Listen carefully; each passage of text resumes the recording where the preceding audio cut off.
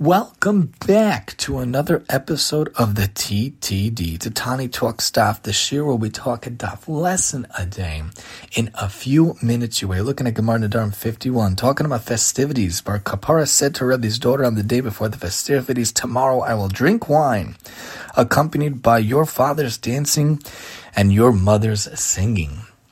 In life, in general, we should really be tamid b'simcha as much as we can, even if we fall, even if we have difficulties, even if we're fighting different things, we have terrible traits or terrible midos or whatever, we should still be tamid b'simcha as much as possible. Hashem wants us to be happy. Hashem wants us to be joyful. We can only serve Hashem really when we're joyful and we're happy, regardless of anything else going in life. And what better way than to be involved in dancing and singing and rejoicing and really taking fact and taking light and taking joy into the elements of life. Hanukkah is coming, my favorite holiday of the entire year.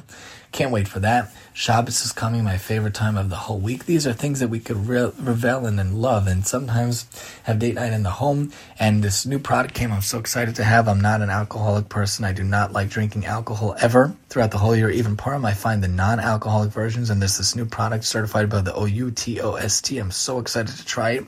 Hopefully we're going to have the ability to try it.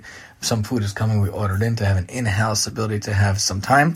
So when it comes to these things, you don't have to drink actual wine, but being involved in dancing, being involved in joyousness and singing, we should serve Hashem with whatever we do with simcha. We should look forward to elements of the week that we could be uplifting ourselves, whether you have a date night that you're going out with your wife you're excited for, whether you have a time you're going to a party with your family and friends, or whether Shabbos is coming or Yom Tov is coming, or whether you're doing a shir you're really excited about. Find stuff throughout the week to be very excited for so you could have a full, joyous, excited life. Join us next time as we're talking to Nedarim 52 here on the TTD.